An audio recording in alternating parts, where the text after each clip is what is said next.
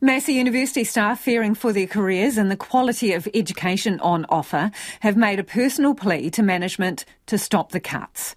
The cash-strapped institution has asked for more than 200 volunteer redundancies across its 3 campuses in Palmerston North, Wellington and Auckland. But staff say this will undermine quality and drive students away. Jimmy Ellingham reports. Don't close our schools. Come on, Jan, play by the rules. Several dozen tertiary education union members and university students made their feelings known to Massey Vice-Chancellor Jan Thomas and the university's governing council in Palmerston North this week. The union says 245 jobs are on the line. Georgia Davey, the union rep for the School of Natural Sciences, says such a cut would come with consequences. It would lead to a severe decline in the quality of the education at Massey University. We would lose the anthropology degree, the entire department actually. There's a possibility that the sciences would take a serious impact because we need to teach these in person. You can't put those courses online and expect people to understand. Ms Davey is referring to plans to consolidate courses to one campus, featuring more online teaching. She says all the proposals, including one to cut courses with low enrolments, are taking a toll. A lot of people feel like we're not being listened to, we're being ignored because they've already made their decisions. We're submitting feedback and they're saying that they're reading it, but then the new updated policies come out and they're effectively exactly the same. So, yeah, we don't really feel like we're being listened to and morale's quite low. Social Sciences staff member Rachel, who's worked at Massey for more than 3 decades, says the university should invest in staff.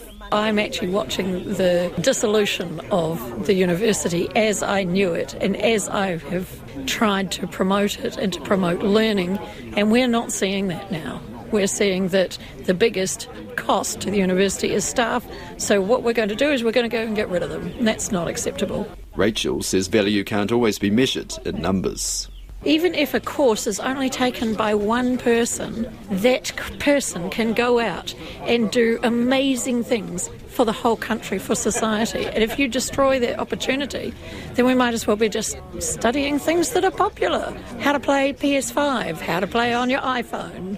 It's a bleak time for the sector. Otago University yesterday confirmed 100 redundancies amid nationwide cuts, despite a recent government cash injection. The protesters watched on this week as 4 of their numbers spoke to a Massey council meeting after a warning from security. Please be respectful and you will get respect back. If you get out of hand, I will have to escort you out of the place. I don't want to do that. All right? Reports before the meeting highlight Massey's dire financial situation, an operating deficit so far this year of $14 million. Pro-Chancellor Ben van der Kolk says the University Council has to operate in a challenging environment. As a council, we have asked the Vice-Chancellor to execute a recovery, not just one measure at a time, but the recovery that's needed to reset the university with some pace and some urgency. And I acknowledge completely that exacerbates the pain and the stress that I'm seeing in the room.